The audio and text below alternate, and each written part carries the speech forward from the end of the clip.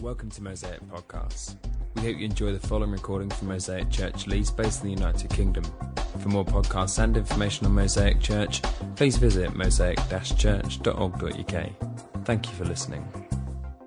Great to be here with you, and just want to bring some greetings from our church down in Southampton. They've been praying for you guys and praying for this morning, so just send you their love. We meet in a cinema in Southampton, right down by the marina. So we get to come out and look at £1 million yachts, and the envy rises up. But it's a lovely church, and it's great to be with you and to be able to worship with you and to speak to you. So as you know, my name's Chris. I'm married to Jo, and it was Jo that introduced me to Jesus. So I've got a lot to be grateful for, and as well as being a great wife, she's the one who gave me that first indication that there was a God who loved me, and you can't be more grateful for something so amazing than I am. We've got 4 children. Joseph, who's 18, 19, Millie, who's 17, and then Connor and Jake, our younger sons, are 12 and 10. And we live in Southampton. We're getting to love the place now. Interesting, I didn't like it to start with at all. I remember reading the Lonely Planet guide, and it said Southampton is a place to stop off on your way to somewhere nice. But now I love it. Now I love the place. So I was chatting with my eldest recently, because he's now left school and he's on to uni, and we were talking about school days, and I was remembering my own school days. And when I was thinking about my school days, one particular character came to mind. You see, for me, school was boarding school. I went to boarding school age 11. And as I was talking to my son about my boarding school days, this one particular character popped into my head, and it was our matron in our boarding house, and her name was Maureen Fountain. Maureen Fountain was a fearsome and formidable woman. She was about 5'2" high, and she was about the same across the shoulder. Maureen Fountain, her hair was the most unusual hair you've ever seen. I mean, naturally, it would be very long and dark with kind of grey streaks in it, but no boy ever saw her with her hair down, because she used to roll it up and perch it on top of her head and hold it in place with a few strategically placed knitting needles. She was a woman to be feared. She could make her way through the dormitories, even at night in the pitch dark, with her nylon underskirts rustling. She was a silent assassin. And remember one particular night, you see, one of the things that matron hated above all other things was boys who ate food in the night. Now, of course, we all did it. It was the unmentionable crime. But what we used to do, we used to destroy the evidence. So it was like a scene from The Great Escape. We used to put Mars bar wrappers down our trouser legs and shake them out when we went out to play football. But on this particular night, we had a lad in our dormitory who went by the name of Ashley Whale. Now, Ashley Whale was a quiet and sensitive lad, and his mum knew that he was a quiet and sensitive lad, so she used to placate him with food. And on this particular night, Ashley Whale called us over to his bedside cabinet. Lads, he said, come and look at this. And he opened up his bedside cabinet, and there, inside his cabinet, was a whole, large, round, family-sized Mr. Kipling's bakewell tart.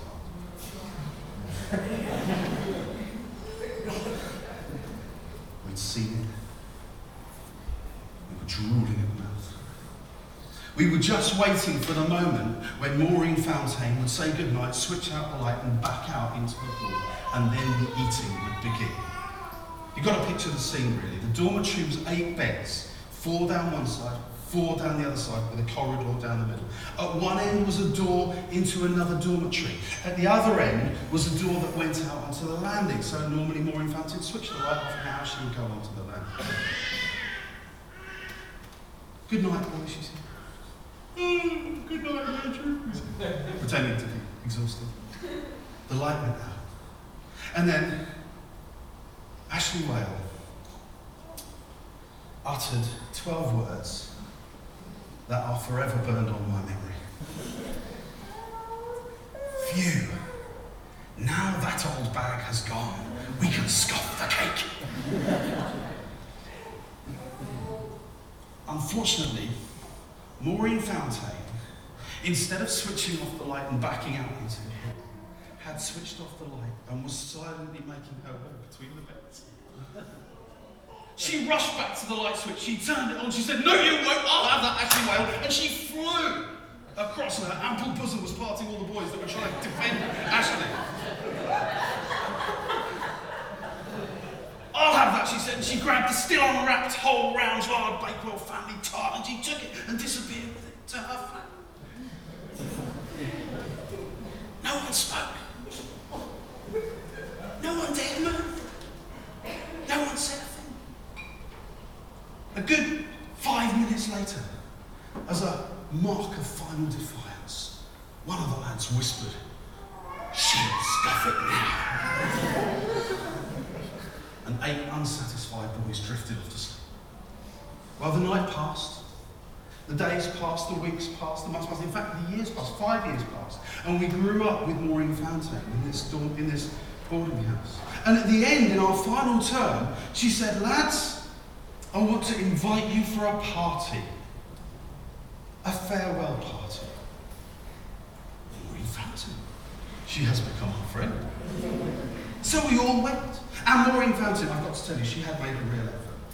She had emptied packets of pickled onion Space Invaders from the school tuck shop into green ceramic bowls. She had 3 types of fizzy drink: Tizer, Coca-Cola, and cherry pink.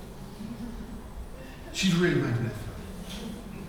And so we sat and we whiled away the time with stories and our history together. And as we began to recount the memories of this particular night, the story of the tart in the night time,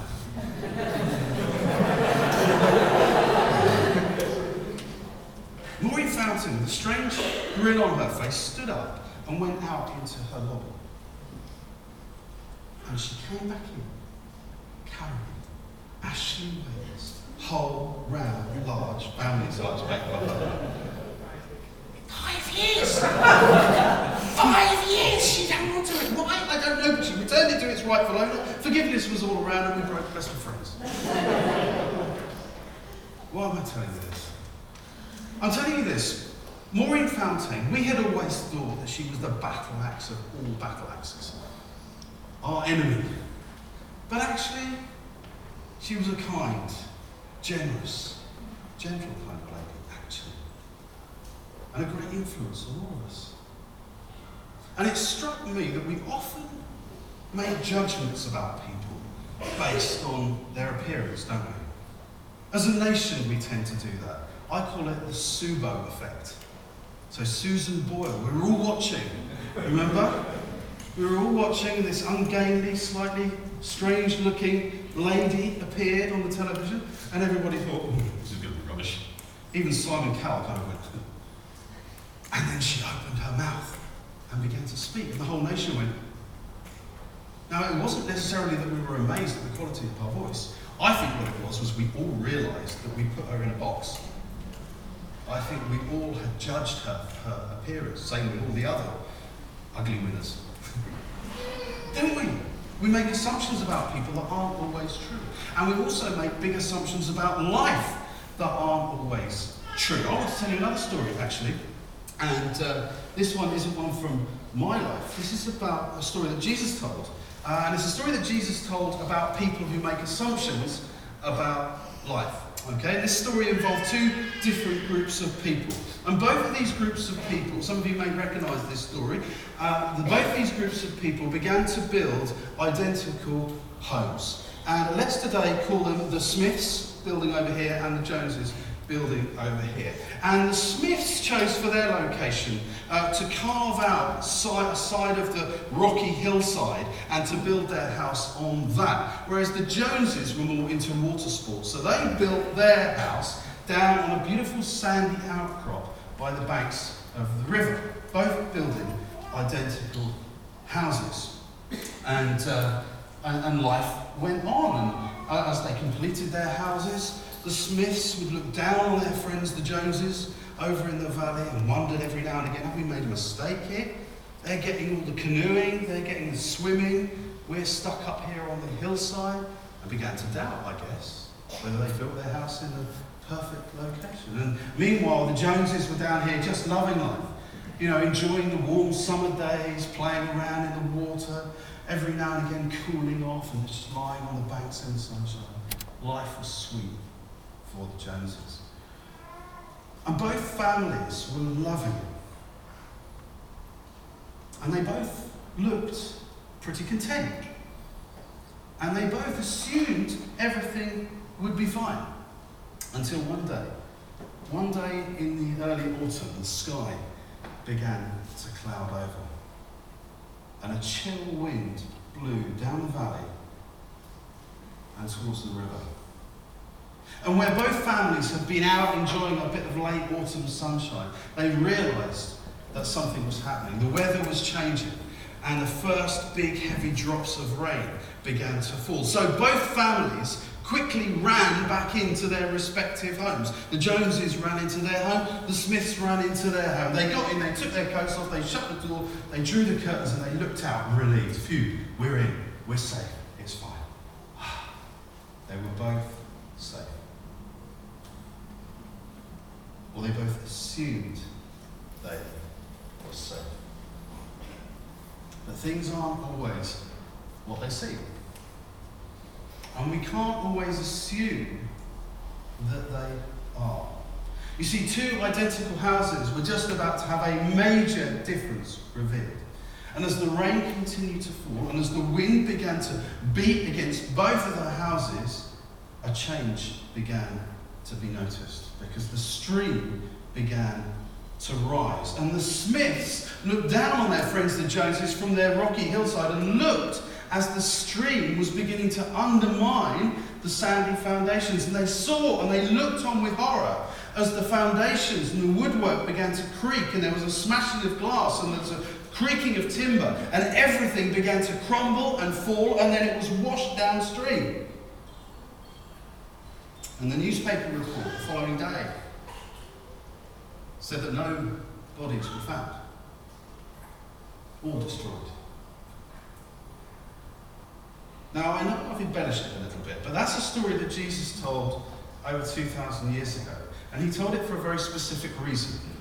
He told it because he didn't want people to make assumptions about their lives in the way that these people made assumptions about their safety in their homes. He wanted to make a very clear point, and the point was this: don't make the dangerous assumption that your life is safe if it looks good from the outside. Because you're not safe, don't assume. Okay, that's the message Jesus was trying to get across. Don't assume that just because it looks okay on the outside you are safe, because you are not. Don't assume. So how does this apply to me and you today? Okay, let's have a think about assumptions. I've been doing some research, and I often ask people questions when I'm chatting to them. And I looked at some American research on a similar subject. And in both the US and the UK, the biggest faith assumption at the moment is this: everybody has assumed if I am good, God will allow me into heaven. You've just got to ask people. Say to people, do you think you're going to go to heaven? And they'll say, I hope so, I've been good. Or they'll say, no, not with my lifestyle. I had one girl who said to me, well, I know I'm going to heaven when I die. I said, you seem very sure. She said, yeah, I know. I said, how do you know you're going to heaven? She said, well, I don't swear and I don't bitch about bloody nobody.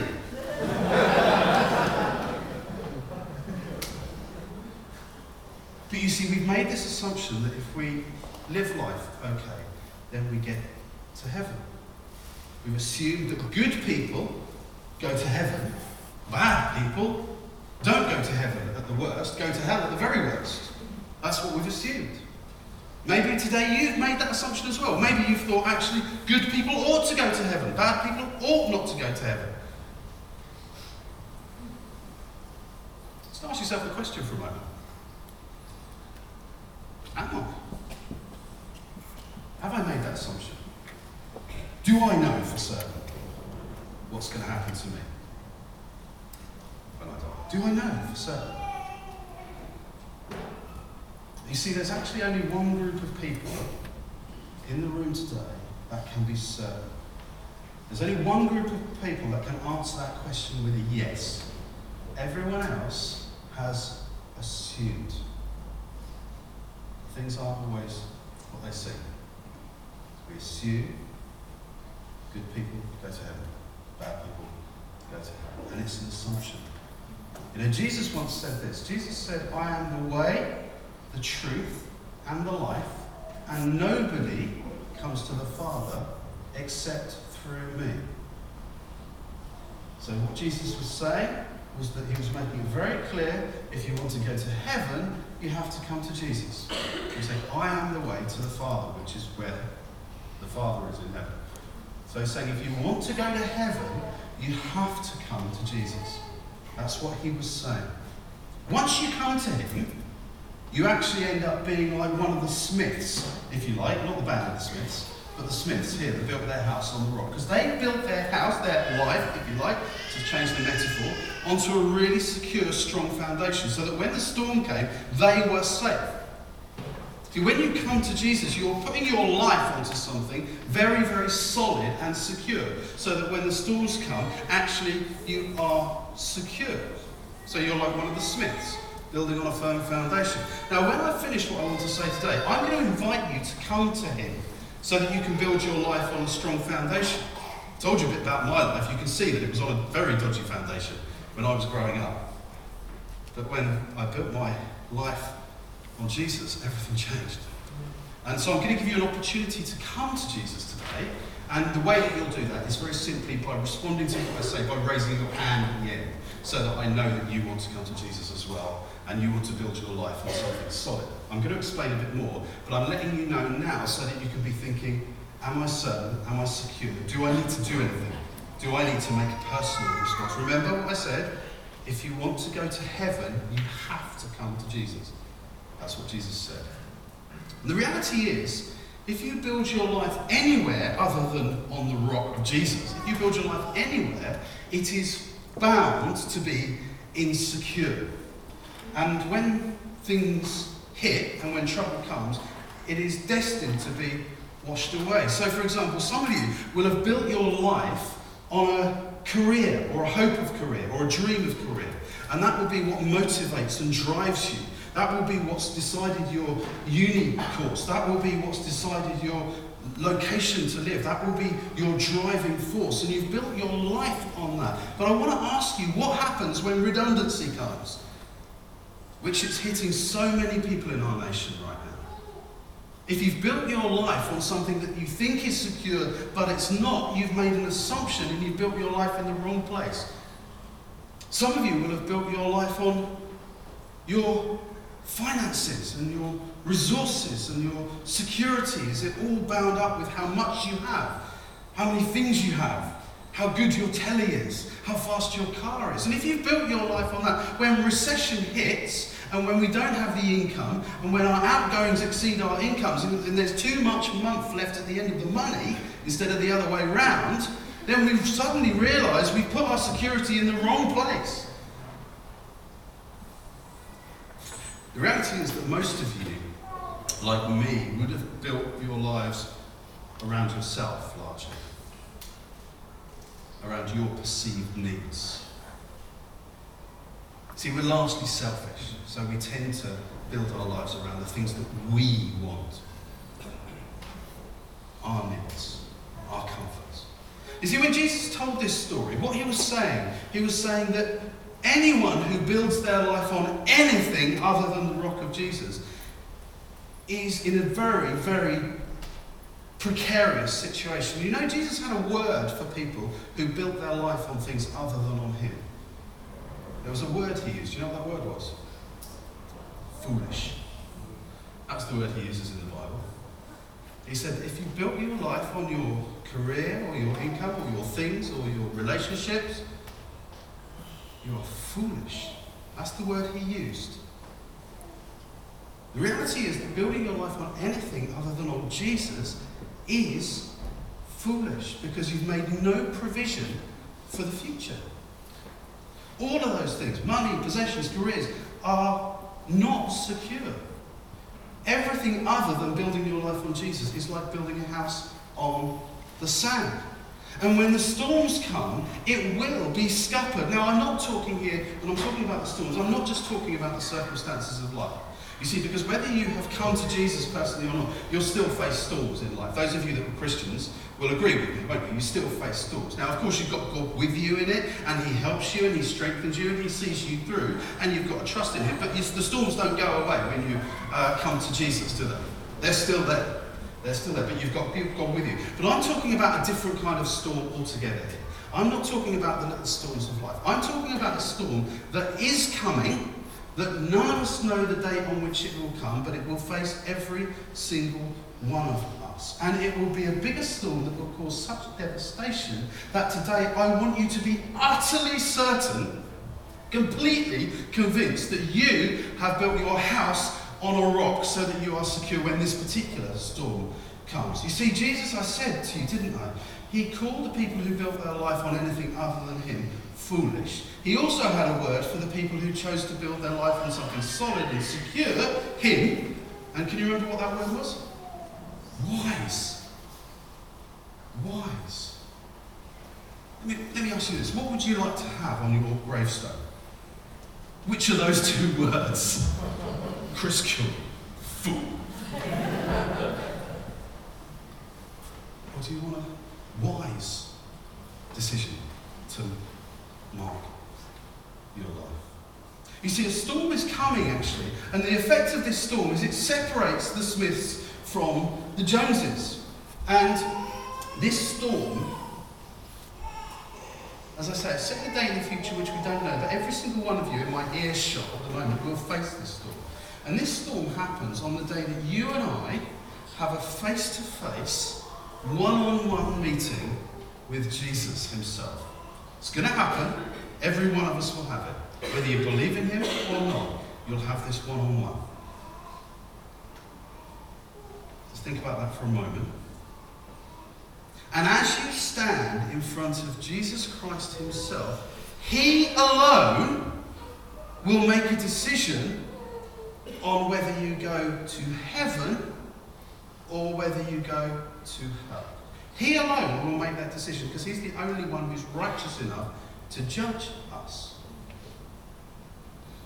Now, back to our assumptions. Those of you that have assumed that because you've lived a good life and you don't swear and you haven't hurt anybody, those of you that have assumed that that will be enough to qualify you for heaven have made an assumption, and a big assumption, because Jesus says nothing of that. He's going to make an assessment of your life. He will decide where you go, but it won't be based on your performance. Here's a bit from the Bible that Jesus Himself spoke. Perhaps we could put these words on. This is what's going to happen when you have that one-to-one. When the Son of Man comes in His glory, and the angels with Him, He will sit on the throne in heavenly glory. All the nations, that means people, if you're a person, that means you. So all the people, if you like, will be gathered before Him, and He will separate the people from one another as a shepherd separates the sheep from the goats. And He will put the sheep on His right and the goats on His left. Do you see what's happening there? He's putting the sheep over here. He's putting the goats in a line over here. He's putting the Smiths over here. He's putting the Joneses over here. He's putting the wise over here. He's putting the foolish over here. Two lines of people. Similar looking, but with a completely different destiny. Just understand that for a moment. Because Jesus then communicates with both of these lines of people that will stretch as far as the eye can see. And this is what He says to the people on this side, the sheep, the wise. This is what He will say to them. Come, you who are blessed by my Father, take your inheritance, the kingdom prepared for you since the creation of the world. And they will go off into eternal life, into love, into joy, into peace, into music, into parties, into wine, into fun. You know, the biggest lie that people assume is that there are parties in hell and not in heaven. You know, my friend Pete, he always says to me, I don't want to go to heaven where all the the Christians are, it's going to be boring. I want to go to hell where there's a party. And I had to say to him, Pete, there's no parties in hell.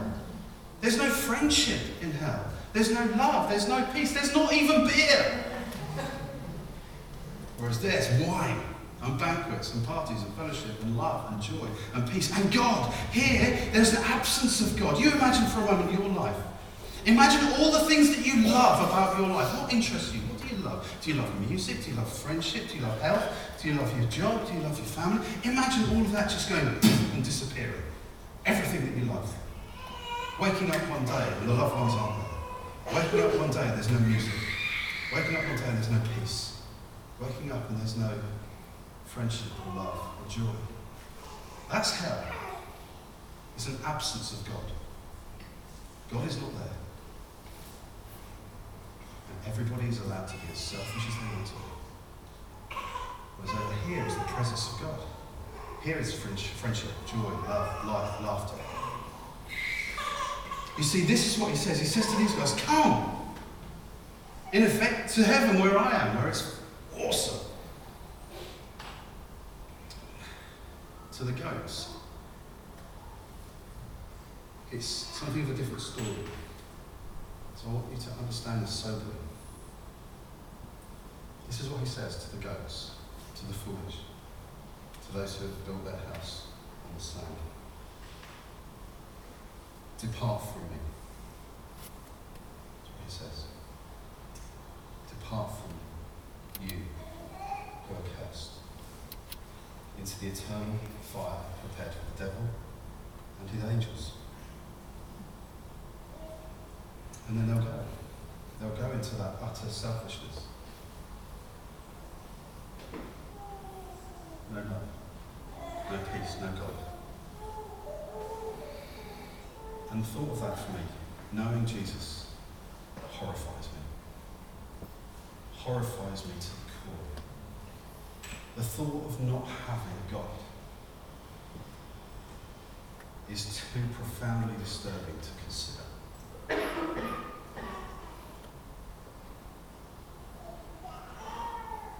I want you to understand this. These two lines were not divided up by who had been good and who had not been good. You see, the decisive issue is not our behaviour.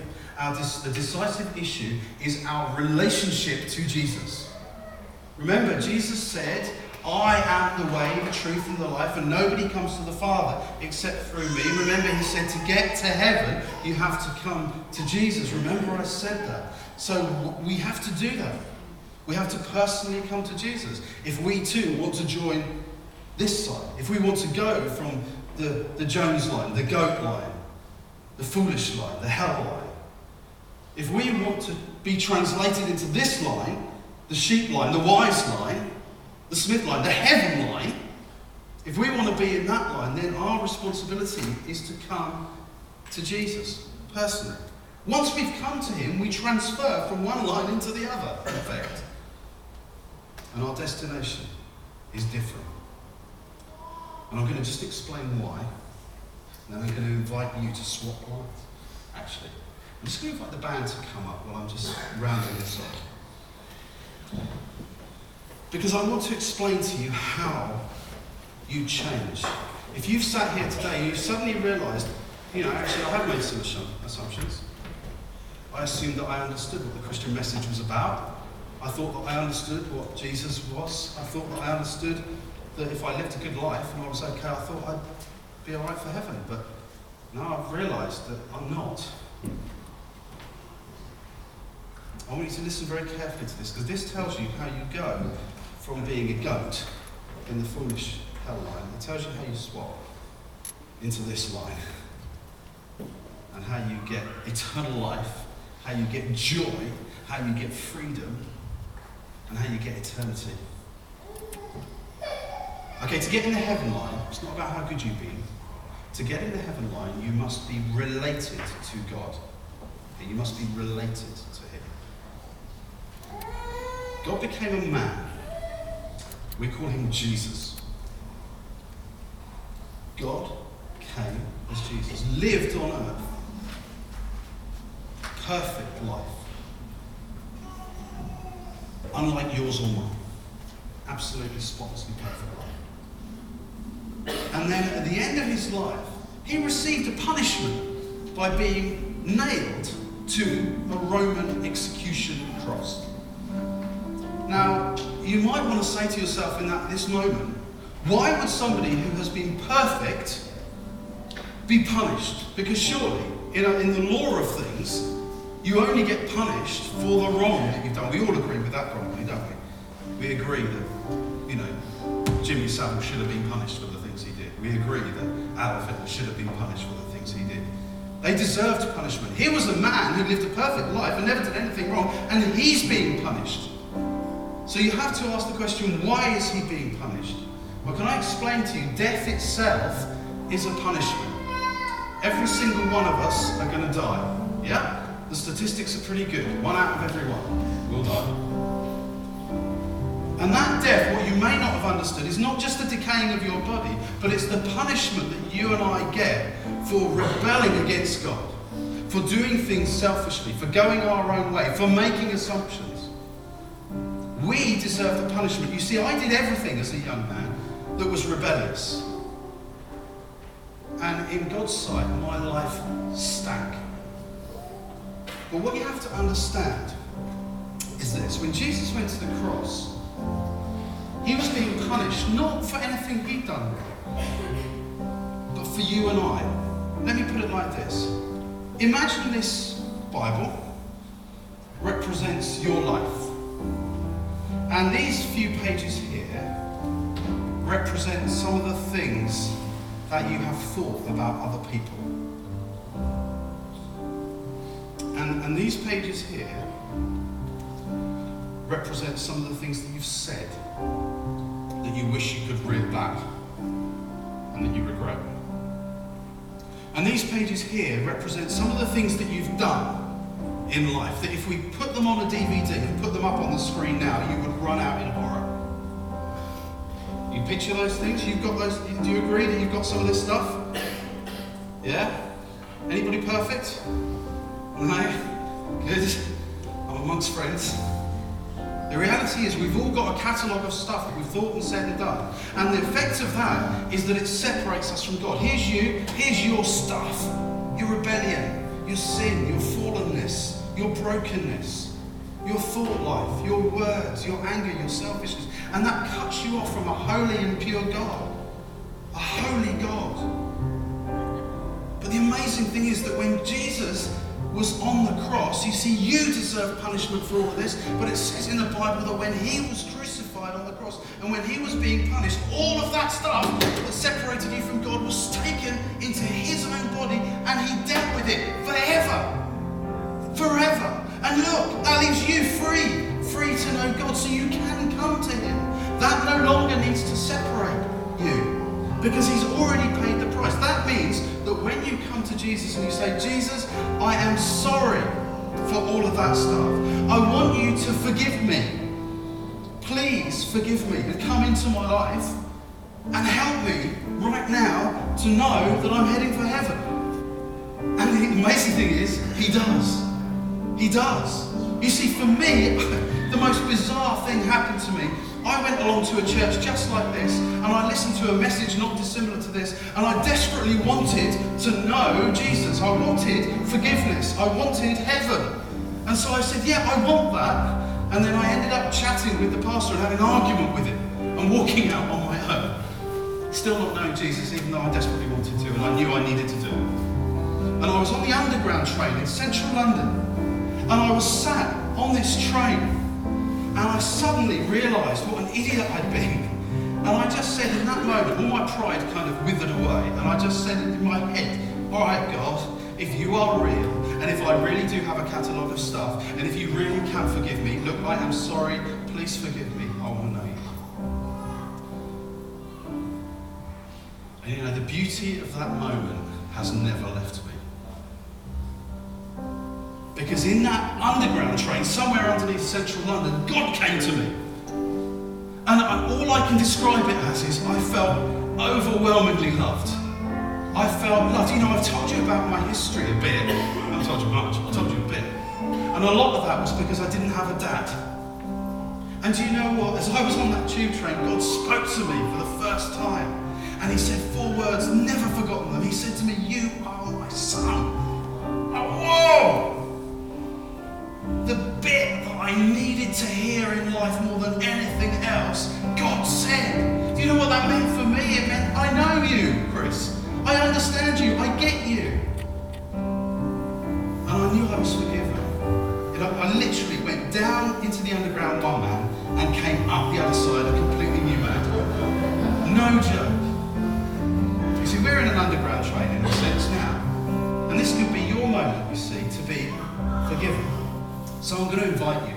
Remember, if you want to join this life, if you want to come to heaven with us, you've got to deal with this stuff. Otherwise, if you carry it with you, you stay in the foolish one. You stay in the go. You stay in the hell. I mean, for me, now looking back, it's a bit of a no-brainer. I don't know why I stuck out for 20 years. Because now I know what real life is. I would never go back. That's what I want to appeal to you. The fact that this life that I live and the things that I get to do and the fun that we have and the joy of knowing that all that stuff is dealt with. And actually now I've got eternity with God. It's just too good. Don't let anything rob you of that. Yeah, this is your tube moment. Came in the meeting one person, you leave a completely new person. Forgiven, free, put together, whole, and loved. Utterly loved. Do you know Jesus utterly loves you? Utterly loves you. How do you know that? He took the bullet for you. He died for you on the cross. He did it for you. Do you understand that? He did it because he loved you. Because he didn't want you in this line. He wanted you to be with him forever. So he took it for you. He rushed in and said, "Father, don't let them be punished. I love them. I want them to be with me where I am." And he's hung on that cross until he breathed his last for you. That's love. That's real love. That's real love.